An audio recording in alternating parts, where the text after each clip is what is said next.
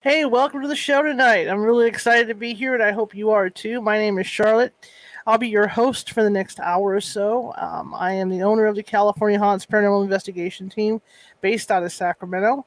You can find us at www.californiahaunts.org. We're 35 strong up and down the state of California, Oregon, Washington, Nevada, and Hawaii.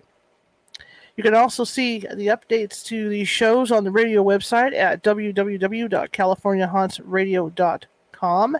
We will have this video up as well as stuff that you can go find in our archives and check it all out, plus some weird paranormal news on the site. So check us out. Anyway, we have a great guest tonight. I'm really excited. I love talking cryptids. I love talking monsters and phantoms. And Lon Strickler is an expert in all of this stuff. He has 9 books out on the subject, and he is going to be with us tonight to talk about some of this stuff. So you guys in the chat room, if you want to come in and ask questions of him, feel free to do it, because this is the time to do it. I mean, there's just so much to discuss with this gentleman. I can hardly wait. So without further ado, let's bring Lon on, and he can tell us a little bit about himself. Hello. Hey, how you doing, Charlotte? Good. How are you? I'm doing fine. Tell me a little bit about yourself. You have quite the array of books and stuff that you study. Yeah, well, you know, this is actually something I've done most of my life. I've been involved with the paranormal involuntarily for the most part, and you know, I was born and raised in South Central Pennsylvania, very near the Gettysburg battlefield.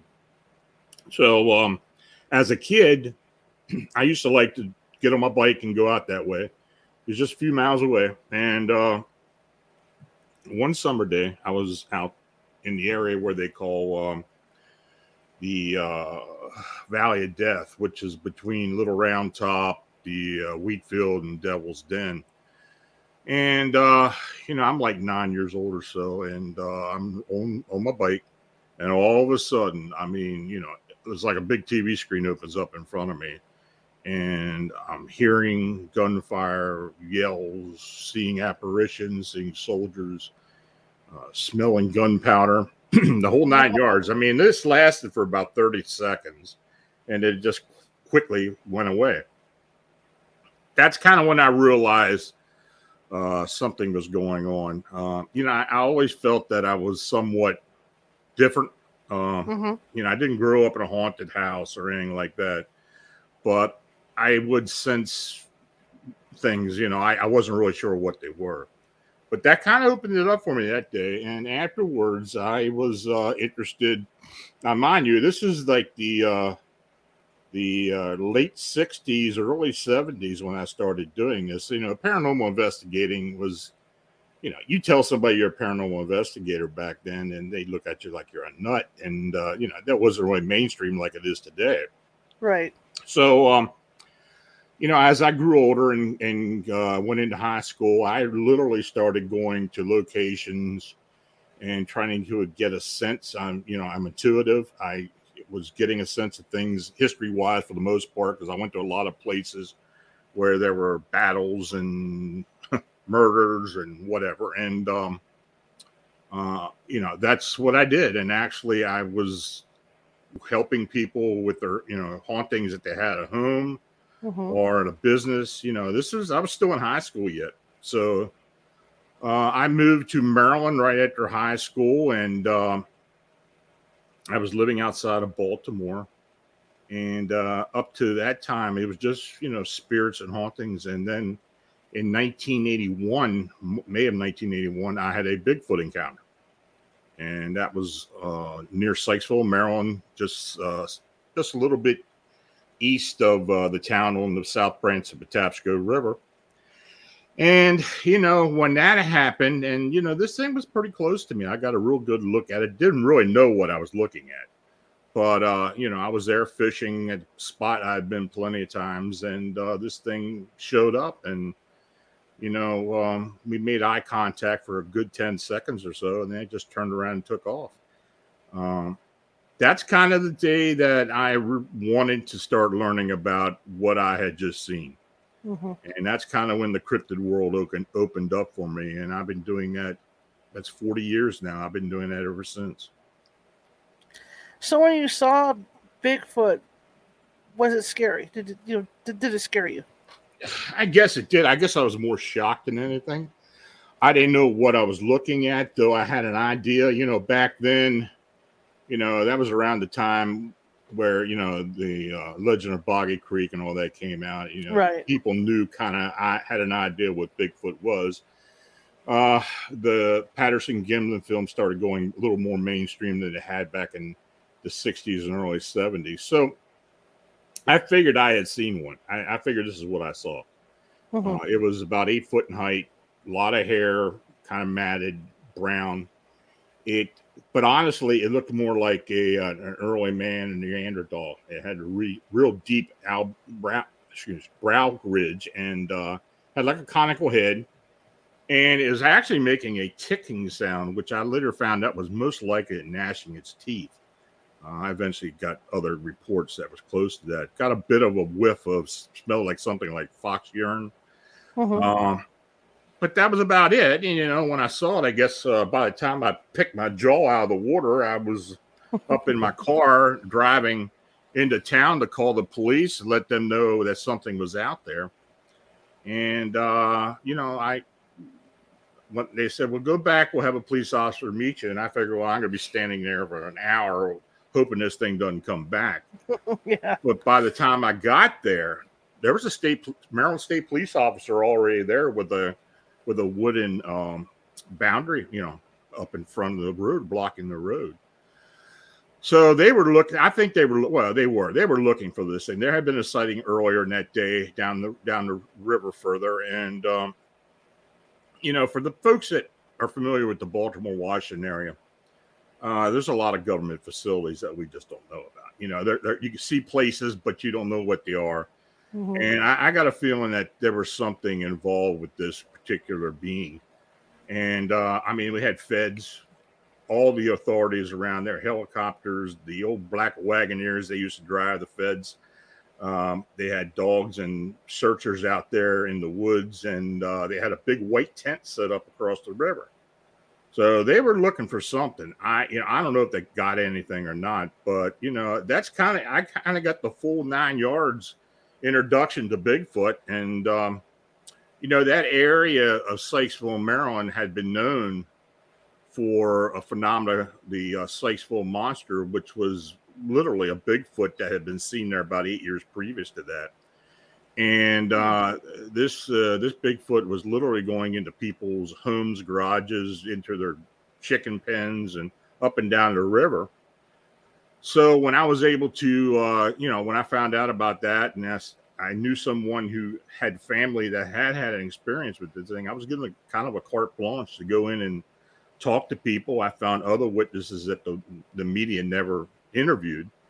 So, that's kind of where I got the cryptid bug at. Interesting. Very interesting. So it took off from there, obviously, because I was looking through your books and stuff that you've written, and oh my gosh, you covered a lot of stuff over the years. Yeah, it's been a lot of opportunity. When you start out, it's kind of slow. Quite frankly, until I started on the blog in 2005, mm-hmm. I was collecting stories. I was collecting accounts, word of mouth for the most part.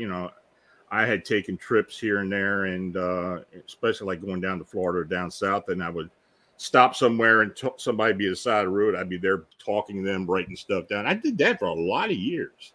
Got a lot of stories. So, I had a lot of things piled up until eventually somebody talked me into starting a blog, and that's where Phantoms and Monsters started. Well, that makes sense, because when I used to work with Psychic Nancy Matz, that's what she talked about was, if you want to start writing books, the best way to do it is to start writing a blog, because then you can take everything you put in your blog, and it's already there, almost chaptered out, so you can just put it in the book format. Yep. Yeah, and that's primarily what I did. I started out with some small books. I had like a 5-book encounter series with, just had minor sightings for the most part. And, as time went on, I started doing, larger books about investigations and stuff I was involved with. Then, that's when this whole flap, later on in 2017, that's when this whole Chicago Mothman winged humanoid flap started. And my team and I kind of fell into that. I don't know why that happened. I had an encounter in 1988 of a winged being that had red eyes, and I had 2 other people with me. And then after that, that I think that shocked me more than anything. But quite honest with you, the sightings that have been recorded in Chicago and around Chicago have very much been similar to what I encountered back there in '88. Interesting. And yeah, about the ones in Chicago, I've seen stuff on TV about it, obviously, because they're all over TV. What do you find so unique with them? Because a lot of the people that witnessed those, it was really far off for them to see. I know they saw what they saw, right? But it was kind of far off for people to see. How was it determined that it was a being? Well, a lot of these sightings were fairly close. There were a few, there's some distance for some of them. Okay. But it was close enough to where I get a pretty good description of them. And it was interesting because there were a lot of factors that were quite interesting. First of all, when we started getting the reports starting in spring of 2017, the actual reports, the witnesses didn't embellish on the reports. When they told me something, they stuck to that. Sure. I would try to get them to embellish just to see if they were trying to pull the wool over my eye, but quite frankly, they were hanging to it. And, they would experience some type of foreboding feeling. I wouldn't really see fear, but there were some that had some fear. They didn't know what they had seen. As time went on, the press started calling this thing the Chicago Mothman, so that kind of stuck. I was calling it the Chicago Phantom at first, but I guess that wasn't good for press. So just like everything else, they started putting their own moniker onto it, and then it started taking off. Though quite frankly, and even till today, we still get a lot of sightings, and people really don't know what they're looking at. They've never heard of the Chicago Mothman. They just don't really have any idea what it is they're seeing. And then when they start searching on Google, they find the team on there, and then they report it to us. Do you think that this thing could be related to Mothman? I think the origin might be very close. The Mothman, of course, is the Point Pleasant Mothman you're referring to, and that, I believe, in my opinion, was a summoned being. In other words, the strong indigenous spirit activity in and around especially around the West Virginia Ordnance Works, what people call the TNT plant and such. It's very strong there. I've been there. I've sensed it myself. I've heard some really amazing EVPs. I mean, amazing. Seen a few things interesting. Occasionally I'll get a photograph of something that can't quite tell what it is, but it's not indigenous. But I think this spirit literally summoned that being, that Mothman. And of course, as time went by and John Keel started reporting it started becoming more known to people.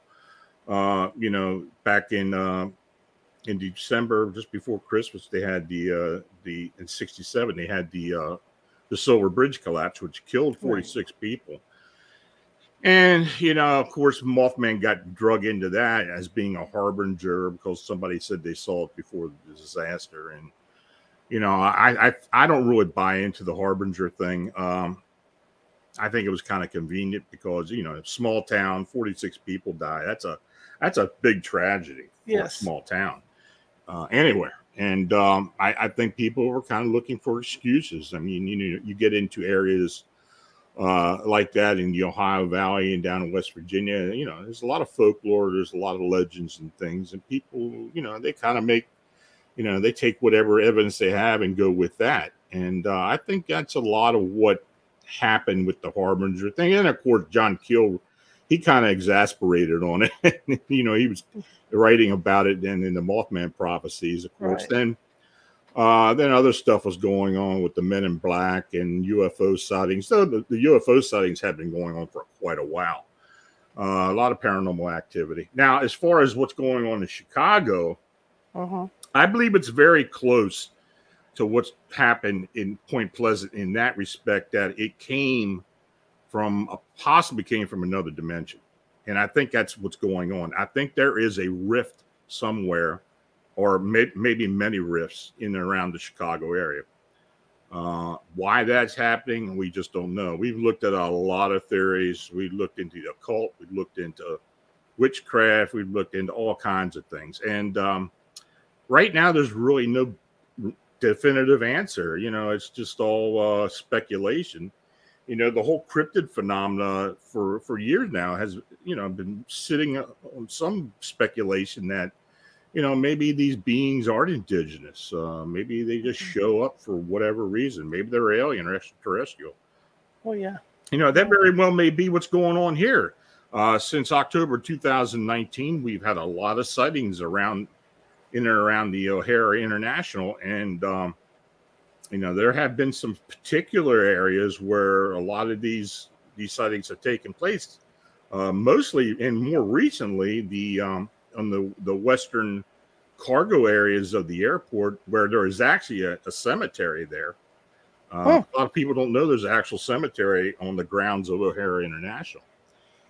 And we had a report there about a year or so ago of a actual UFO that showed up, an oval UFO all lit up that hovered above the cemetery, and a humanoid of some type ascended up into it. That was told us by a truck driver. And, we get a lot of reports. And more recently, we had a report from July 22nd, where we have 4 sets of witnesses now. And I just put another post up today. People are coming forward, to the chagrin of the Chicago, to the O'Hare powers to be and supervisors of some of the carriers. They're trying to keep it quiet. They're telling people that, not to report it. And more specifically, they're telling them not to report to us because we're getting the vast majority of the sightings. So that's kind of where we are right now with that phenomenon. That's interesting. And my other question now, with everything going on in the news, and if you understand, do you find that the sightings increase when there's heavy duty stuff going on, that maybe it might have an effect on it?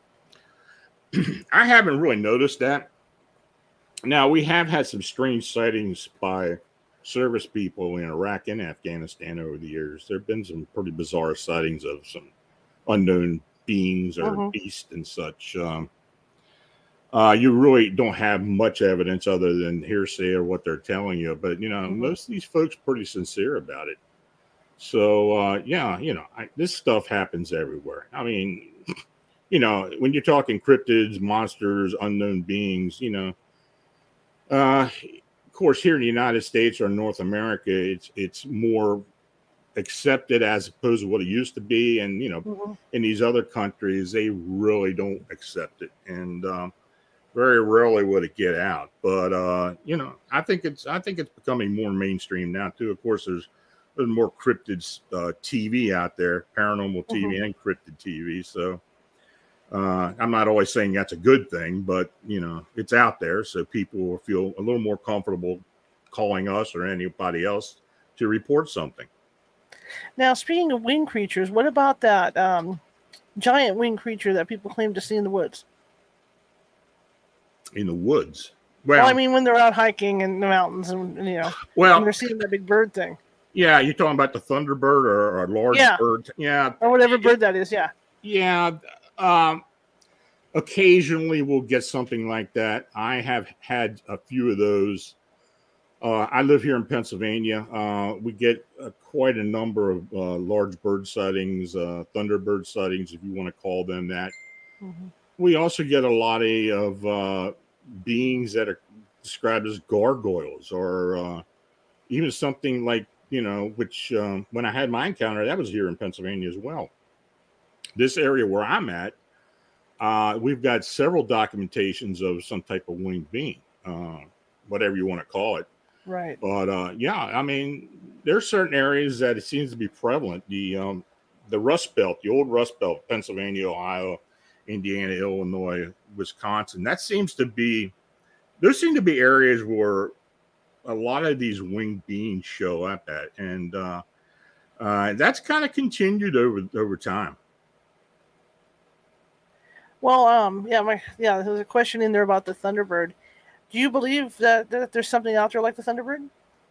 Possible. I mean, I try to keep an open mind on all this. Mm-hmm. I know what I saw. And I when people contact me, I give them the benefit of the doubt until unless I investigate it and something else comes up and it just totally disproves it. But I feel like when you get a case and you get the information, you're part of the case. So it's up to you to go ahead and go forward and to get as much information you can, either good or bad. I mean, that's just the way it has to be.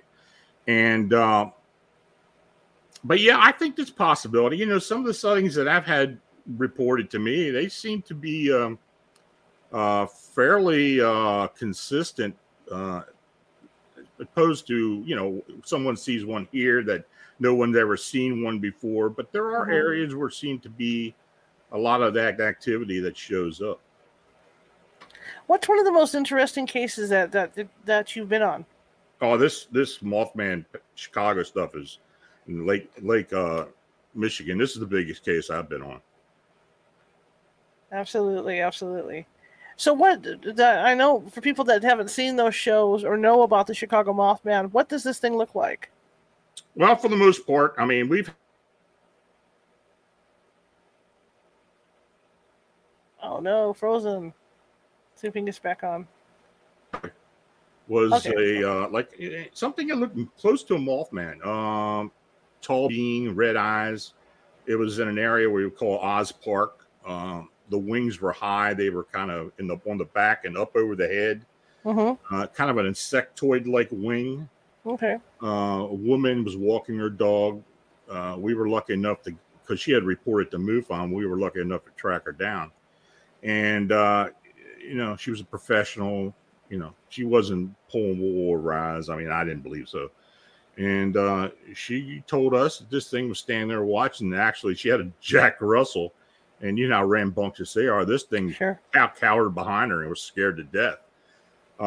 It literally, and this is another aspect of these beings. They're usually pretty thin, dark in color, and more and more we're getting more these membrane-like wings like that of a bat or a gargoyle.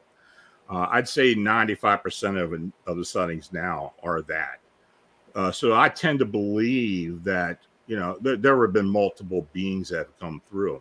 We've also had beings that people describe looking like an owl or an owl man, large wings and like the owl-like head. We had a few of those early, but it kind of all it kind of all manifested into this this tall, thin, 6 to 7 foot tall, thin, dark in color, had legs. Sometimes the arms were attached to the wings, sometimes they weren't, but it always had these membrane wings.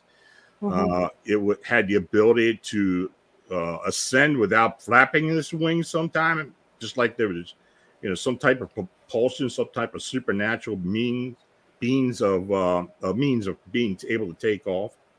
And many times this thing would screech very loudly. A lot of people described it as sounding like train brakes. So it was quite shrilling. And so, yeah, that's kind of what we're getting for the most part. Interesting. I have a question about the Dogman or the Dogman. Well, we have specifically been looking into the Dogman phenomena here in Pennsylvania and states around Pennsylvania. We have had quite a few sightings and reports over the years. I don't know where we're at now. My partner Butch and I think we probably had close to 30 sightings. Very terrifying sightings. Though we have, they haven't been any type of aggression, but they do stand their ground. They're huge. I mean, the uprights, the ones standing, are up to 10 foot in some cases. They're huge animals, and a lot of time the head is like that of a dog, and or something, even a wolf. Very tapered body, muscular. Sometimes the legs look human, or sometimes they're hawk like that of a dog. Yeah, a very well-defined animal, but they stand their ground. Even with hunters who have encountered them, it's like, and you've heard with Bigfoot and other creatures about possible infrasound, or able to psychically control who is watching them, and I think that happens in the case of the Dogman or the upright canine. If they kind of make people back off, of course, if I had a gun, I wouldn't shoot it because who knows what this thing's going to do, Right. There have been cases where people have shot at these things, not any of my cases, where they've shot at this or even a Bigfoot and it just seemed to go right through them. Nothing happened. Then there's other beings, which I consider the real Dogman, which is a quadruped, but they have some characteristics that are unlike any other canine. They kind of have that slope back like that of a hyena. They do have a large head, many times like a large German Shepherd head, maybe sometimes a wolf. A very muscular body, muscular legs, and very fast. Supernatural fast. And yeah, we've gotten a few of those as well. So yeah, of course you hear all the sightings nationwide and up in Canada all around, but I have concentrated personally more on what's going on around this area. Sure. Do people see them during the day? Yes. Okay. Yeah, most of the sightings are during the day. Okay. Interesting. But I would think, like with Sasquatch, I mean, they'll see him during the day, but a lot of them are at night because this guy's out camping. And I thought maybe with the Dogman it would be something at night where people are out walking or whatever, and they come up on one. Interesting. They don't seem to be afraid. It's just like even with these winged humanoids, they seem to they don't have much fear. They're showing themselves for some reason. They'll come right up on somebody and fly by them or turn around and come back. They don't really seem to have any feeling that they need to hide. Though, I mean, the sightings are fleeting for the most part. They're very quick, to the point where it's difficult to get a photograph. By the time the shock wears off and you're grabbing the phone, this thing is gone. So they're quick. Do you think that another dimension might be involved? Because like even with the Sasquatch, it's always a case of now you see it, now you don't. Oh, I think there's some involvement there. In the case of Sasquatch or Bigfoot, I do believe there are indigenous beings in the state of the United States for the most part. Like the Pacific Northwest up into British Columbia. I believe there are real indigenous beings. And people see a lot of family groups when they're there as well. So I think they're breeding there. They're just like with the skunk apes down in Florida. Then there's certain species along the Gulf Coast over into Texas and such. I believe those are indigenous beings. But for the most part, in other areas where a lot of these sightings take place, and I'm talking about the Mid-Atlantic and into the upper Midwest and along the coast of the Atlantic coast, even up to Canada. I think a lot of that, I think they may very well be some type of interdimensional being. Mm-hmm. It's usually a quick sighting. They're usually singular. They're like a lone wolf, lone Bigfoot, and very rarely you see a female by herself or a juvenile by itself. It's usually a male that is on lone. So I mean, you take it for what it's worth, but I think there's something to that. Question from the chat room. I think it goes back to the Dogman. Are most of the sightings in secluded areas? Not necessarily. It's been both. In Pennsylvania, it seems that most of the sightings are in the game lands in Pennsylvania. Now, Pennsylvania has a lot of game lands. I mean, it's well over 200 of them. They're not huge, but they're they're protected for hunters and such. But we have had a lot of sightings in there. Now, I don't know if that's because there are a lot of hunters in these game lands taking advantage of it, but not necessarily, being secluded. We've had people literally see these things on the side of the road eating roadkill. Wow. Several instances of that. So, yeah, they're they're out there in a lot of different places, but I wouldn't say they're really secluded. Well, I was just thinking when you were talking, or we were talking about Sasquatch and that, you think about Loch Ness too, okay, and you think about all the areas, even with Northern California going into Oregon, how much acreage there is, how many wood, how many trees there are, where there could be a colony of things living out there, and we wouldn't even know about it. Just like with Loch Ness, there's so many water, bodies of water out there. Yeah, there's enough wilderness in this country, in this world, to harbor a lot of different things. You talk about the oceans being so deep and cover so much of the earth. Right. There's a lot of stuff there. We definitely have no idea what's there. But I think that kind of applies to a lot of the areas, like in Canada, the United States, just particular. Just like Pennsylvania, I saw somewhere where 47% of the state is forested. See, yeah, and it's a heavy agriculture area as well. So, and there's cities and such. So, that's a lot of territory. And there are areas within this state and a lot of other states that you very rarely see people. I mean, yeah, if something wants to hide, it's going to hide. Oh, absolutely. I mean, because there's just so many areas that they can hide in, and nobody would know. There's caves, whatever else is out there. So, I mean, the possibilities are endless as to what is out there. Absolutely. What is one of the... I know you're investigating the Mothman stuff right now, Chicago. Which one out of all the creatures do you find the most intimidating? Oh, the upright canines. Absolutely. Because it's not a new phenomenon. We've got records of these things going back hundreds of years, like when people from the old world came over here, and a lot of the German farmers and such, they kind of brought the lore back with them. Did they bring the thing with them? Who knows? Are these some type of thought form manifestations, or just something that there's lots of documentation of these sightings, and but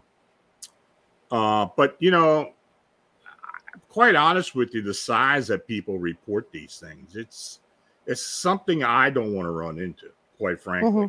We go out there and do an investigation, but we're out there looking for evidence. We're not necessarily going out there to have an encounter with one of these things. Maybe we'll put a camera trap out, get lucky, and maybe something will show up. Maybe we'll find a body. I don't know, but I wouldn't want to run into one of them. Have you found any evidence, though? What you think might be evidence? Yeah, you find as far as Bigfoot goes, there's a lot of hair samples. I've been privy to a lot of these genome studies and some of the DNA studies and such, and a lot of different places as well. And I think we're getting there. We're not anywhere near right now, but as technology continues to increase, I think we're going to start getting more and more information. I've said for a long time that quantum computing is going to really open up a lot of the paranormal secrets. Because when quantum computing becomes more of a mainstream thing, people start being able to afford these things and start messing around. They're going to start finding out a few things that we don't know now, I'm afraid, good or bad. I mean, there are a lot of theories about these particle accelerators possibly being able to open up rifts between dimensions.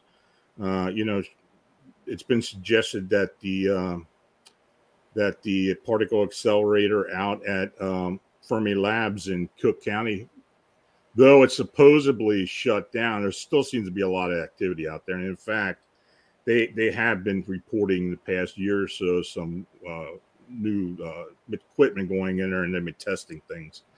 So is something going on there that's contributing to what's going on in Chicago? Who knows? It may very well. But, like I said again, it's all speculation to this point. Is it going to be some type of metaphysical evidence that's going to come forth? We've got people who do that. And, we're working on that now. What happens when you get a call for a report? Well, it just depends on the report. Okay. If it's something I can go to, I'll go to it. But I got a pretty big team. The Phantoms and Monsters Fortean research team is quite extensive at this point. We've got over 20 members, boots on the ground all over the country. We've got 15 affiliate groups who can handle a call if I can't get one of my people to go out there. But overall, we cover a lot, and I kind of leave it up to them to do what they want to do. And they're all seasoned investigators. They've been around this for a long time. We don't just go into cryptids. We're all facets of the paranormal, even hauntings. And I seem to end up handling the local hauntings. And believe me, there's a lot of them around here. I mean, I moved back up to Pennsylvania back in 2016 after spending 40 years down in Maryland, and within the first 2.5 years, I had 26 cases in this town alone.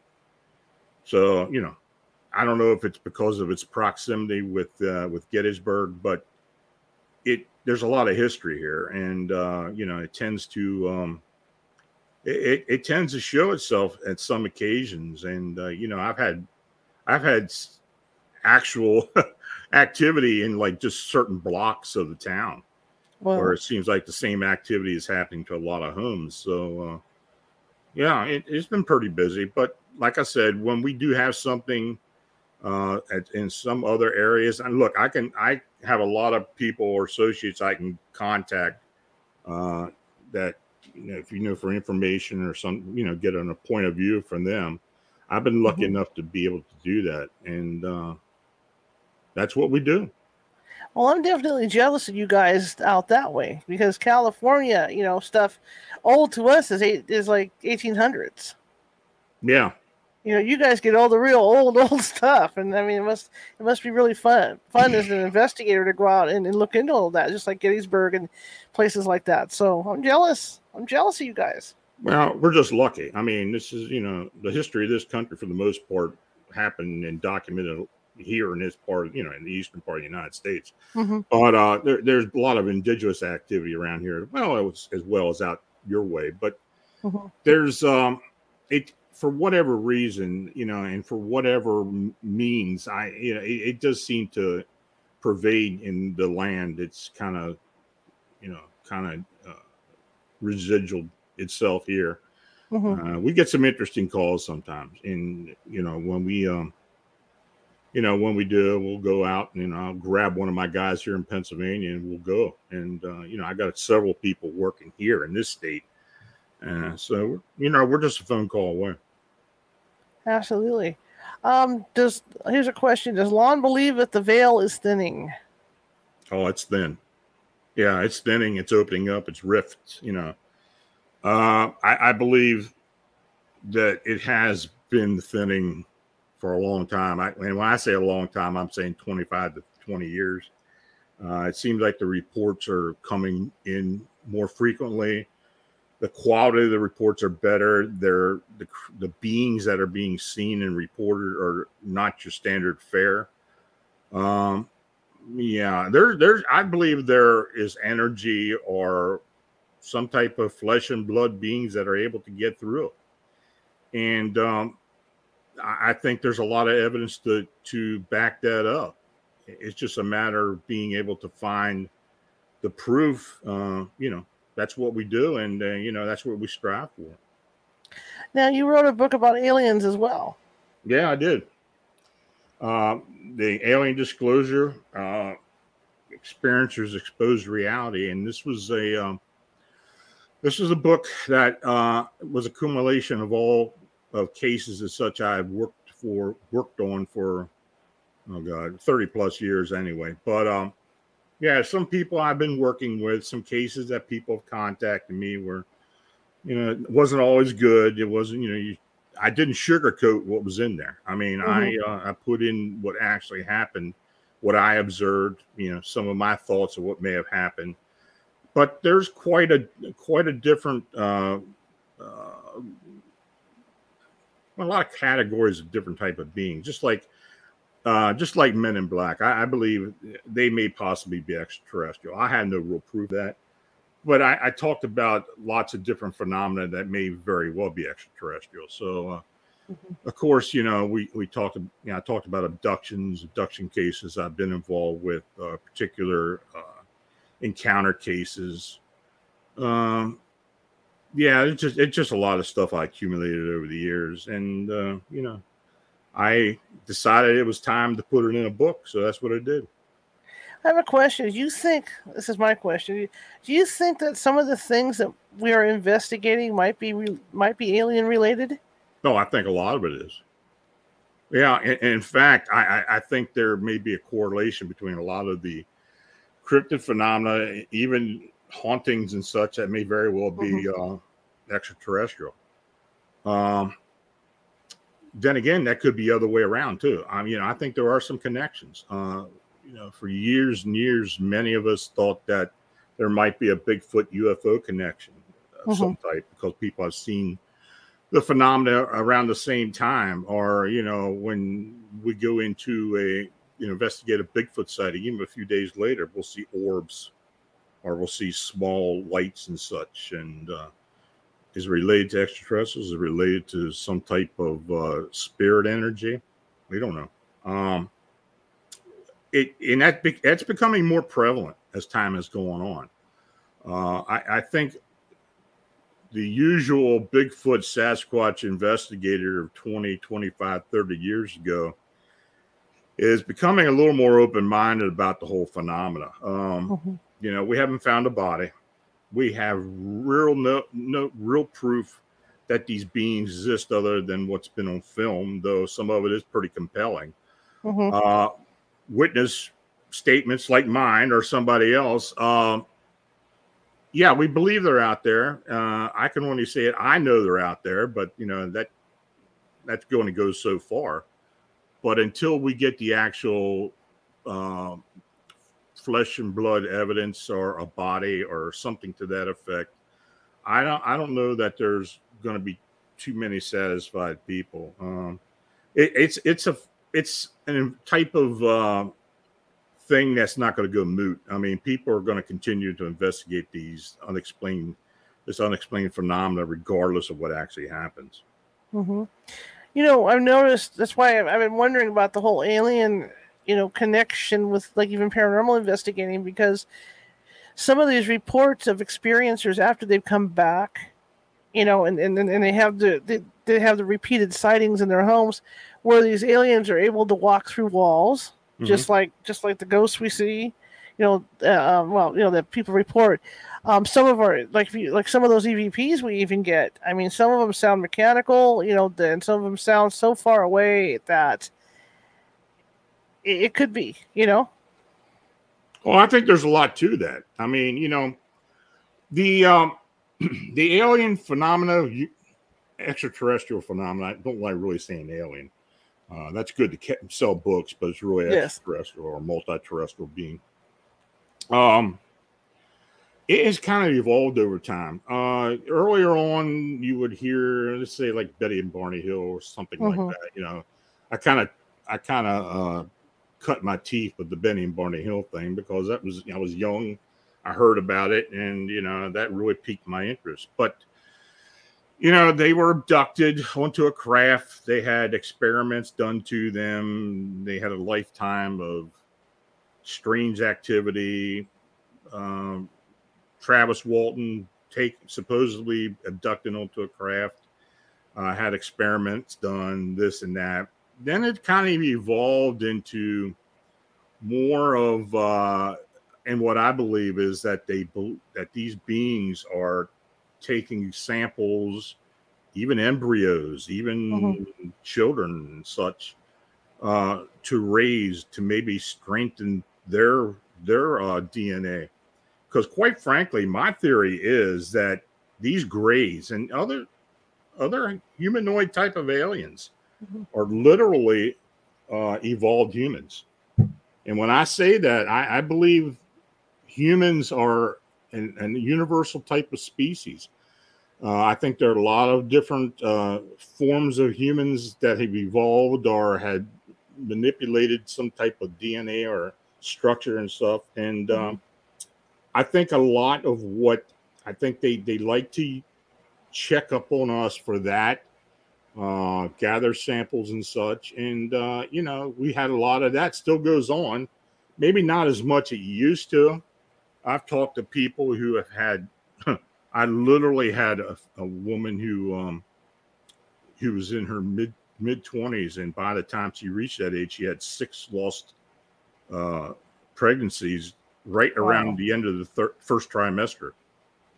And she literally knew to me and said to me that she was abducted and they were taken.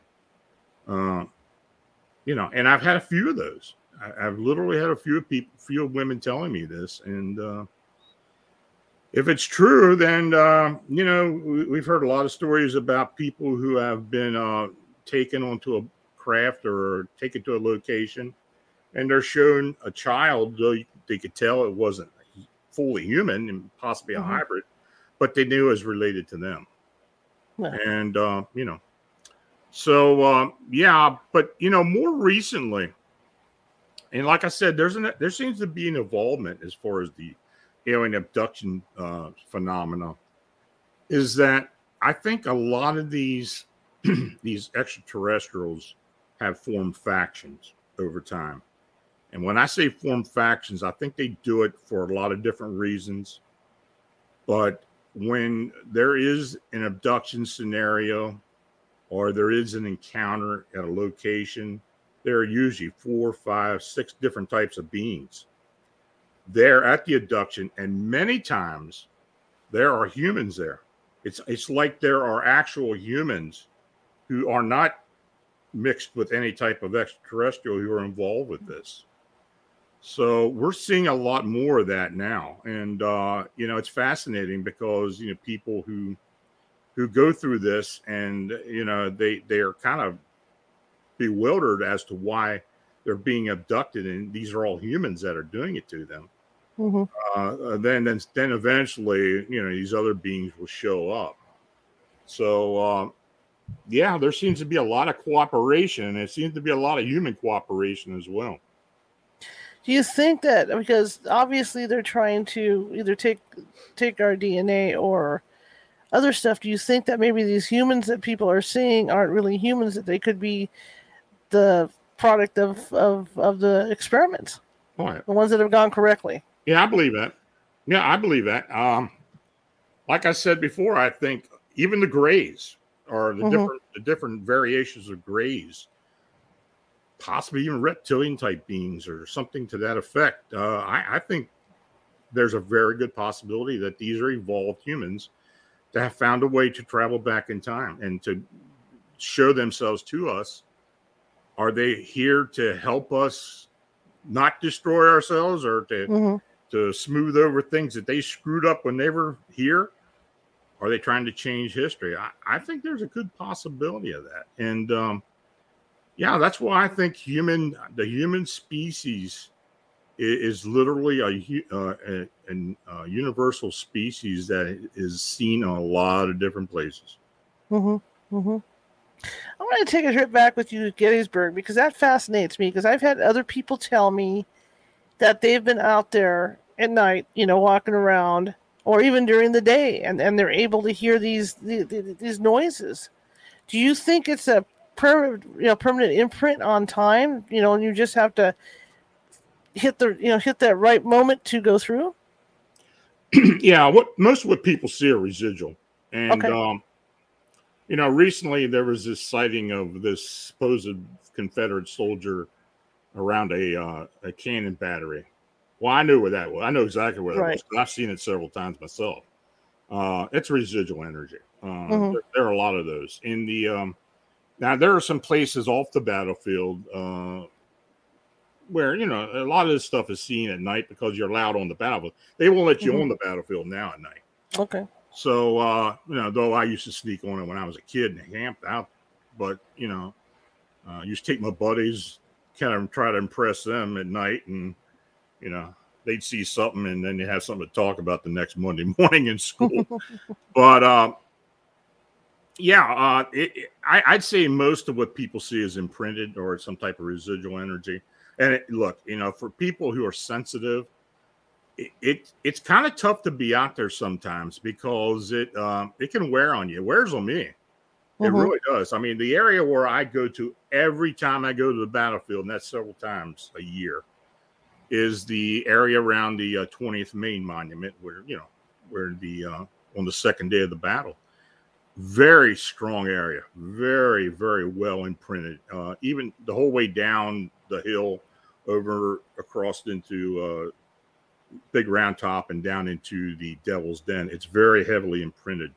That second day energy is palpable in most parts of the battlefield for whatever reason. There was death every day there, but it seems to be strong there. I've been to all over that battlefield, but that's the area that draws me the most. So, but yeah, when people get these photographs of these specters or phantoms, it's usually something that's residual, kind of runs on a loop. I've seen several of these things where it kind of runs on a loop, where so people see it. I've talked to rangers a lot out there, and it's funny because they tell me people will come up to them and say, "I didn't know you had a reenactment going on today." But we don't, and they saw a platoon or something out there marching. So they wanted to, they thought it was so realistic, but they didn't know they were having some type of reenactment, and in fact they saw these residual energy. That's interesting because one of the spookier stories about Gettysburg, I don't know if it's a pretty popular story, so you might have seen it, is the woman, because they were doing reenactments, and this woman had a pickup truck, and she was making a little money driving the reenactors back to town and back and forth. And so she did her last drop off. Mm-hmm. And as she's driving, she notices there's some guys in the back of her pickup truck. Happens all the time. That's got to be spooky as all heck. It happens all the time. I tell you, I've talked to several reenactors who, they bivouac out there. They stay out there for a couple of nights and, days. And they have literally had manifestations in their tents. They'd wake up and something sleeping there, until they realize it's not another person.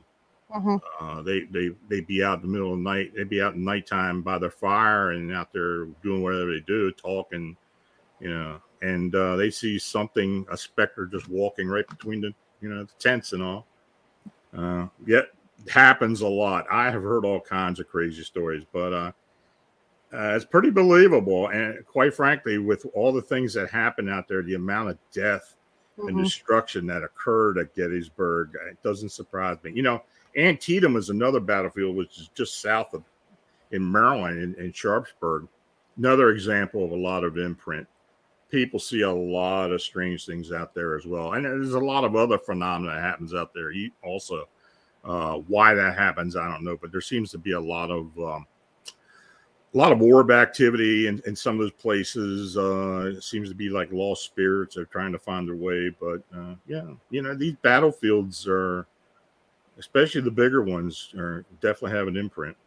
Lots of emotion there. Lots of emotion. Lots of emotion. I wanted to ask you before we end today about the chupacabra. Well, people swear by it. It's mostly something that people started seeing and reporting in Puerto Rico and maybe a few other Hispanic countries. As far as what people are seeing here in the United States, these hairless dogs, or what they call blue dogs. The overall thought is that these are a mix of Mexican wolves and coyotes. Now, why they have that mangy look to them? Many of them have no hair on them at all. They're kind of bizarre looking. They got some pretty good sized canines on them. I've seen several people shot these things and swear they had a chupacabra. Well, I mean, it's not even near to what people have reported down into Mexico. And, this has been pretty heavily investigated by several researchers.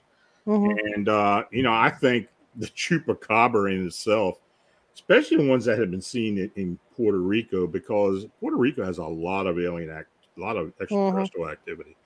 And I have documented landings in some of this rainforest as well. And a lot of times when people have had this experience, these things show up, and they're not dogs. I mean, they're kind of the weirdest looking thing with big red eyes and spikes up and down their back, snarling and carrying on and just scaring the living daylights out of the people in the village or such. So, that's kind of where it started at. I don't know why people think it's here in the mostly in Texas and some of the Midwest, but I don't believe that's what it is. Well, I've seen pictures of some of the ones that that people have found, and to me, they just look like a sick dog. Just a bigger sick dog that has maybe mange or something's going on with it. So I just find it interesting because, like you say, what the people in Mexico and in South America describe as a chupacabra is completely different from what people are picking up here. I just think if they see something strange like that, or even a coyote with with mange problems or skin problems, right away it's a chupacabra. Well, it's a cultural thing for the most part. I mean,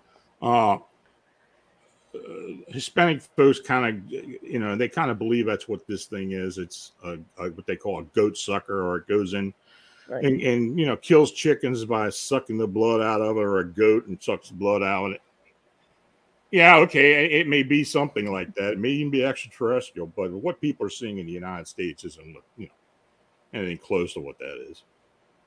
Absolutely. Where can people contact you? Well, you can go to phantomsandmonsters.com, and I've got my phone number there, my email. You just click on the button, and it'll take you there. We publish every day. Anything unusual comes up, I have it up there. Also, you can go to cryptidhunters.org, and that's the team website. Any investigations, especially the Chicago investigations, are listed there as well. I have a radio show, Arcane Radio, which is live every Friday night at 9:00 Eastern on Beyond Explanation YouTube channel. Well, I'll be checking that out for sure. I'll tell you. I mean, I could sit here all night and just pick your head. Pick your head. I'm sorry. Boy, that's a weird sight in your head. Pick your brain, because man, you're just so fascinated with all the studies you've done and all the books you've written. And I was actually on your blog looking at stuff, and seeing what you have on there. I mean, it's just so interesting to me. I appreciate that. I just think it's so fascinating. I just really do. One more question for me is that, do you think, and I know this is probably far stretching, there's that big thing about the missing 911 people. Missing 411, yeah. 411. God, my mind is like jello. Thank you. Missing 411. Do you think any of that could be related to alien encounters? I think it could be. I think it could be related to a lot of different things. Just the fact that these things are so quick a lot of times, I don't think it's any type of... I think some cases it may be a Bigfoot or some other type of being, but as far as someone going into a portal, which I believe they are out there. I mean, I believe people can get caught up into a some type of opening between time and space and just get lost. Or is this caused by extraterrestrials? Possibly. Is this something else? That's possible as well. It's something we don't know about. But I don't believe it's impossible. People are definitely going missing.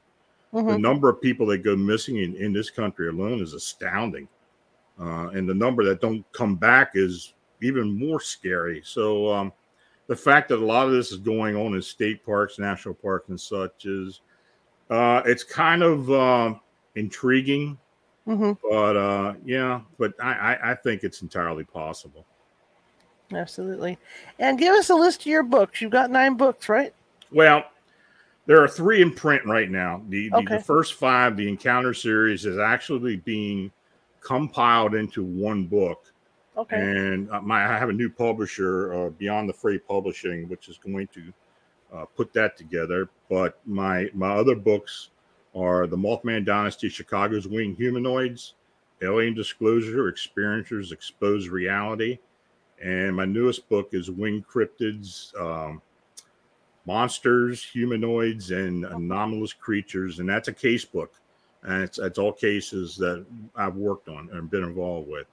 And I am working on another book about the humanoid crawler walker phenomena that people are seeing more and more of now. Mm-hmm. It's work in progress, but I'm getting there. Absolutely. I noticed that because I was over on Amazon. I noticed that a lot of those are available in audiobook, right? Not mine. I don't have any audiobook right now, though. Okay. I have someone close to me who's trying to talk me into doing it, there you go. But we'll have to wait and see. Okay. Anyway, my bad. Anyway, I apologize. It's just been one of those days. Anyway, I appreciate you coming on. I would love to have you on again at some point to talk some more, because this was just fascinating. Like I said, I could just go for hours talking to you about this stuff. But I really appreciate you coming on, and I hope everybody else did too. And I hope you have a good evening, sir. Thank you. Have a good one. Mm-hmm. All right. What a great show that was. What a great show. I'm really excited. Hopefully he will come back and talk to us. Tomorrow is going to be a different kind of show. Bruce Olive Solheim is going to be on tomorrow, and he is a psychic medium who, through his abilities, has contacted an ancient, what he says is an ancient alien, who he gets advice from and who he asks questions to about past, future, and current events. So it's going to be interesting to talk with him.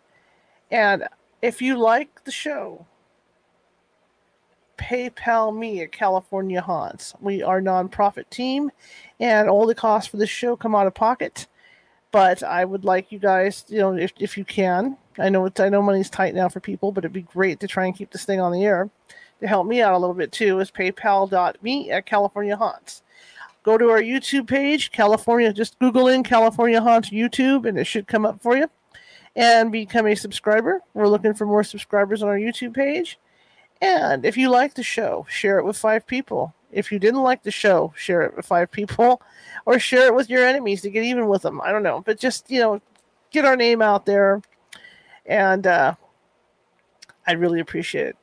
Anyway, I will see you guys tomorrow at 6:30, so we can talk to Bruce about his alien friend.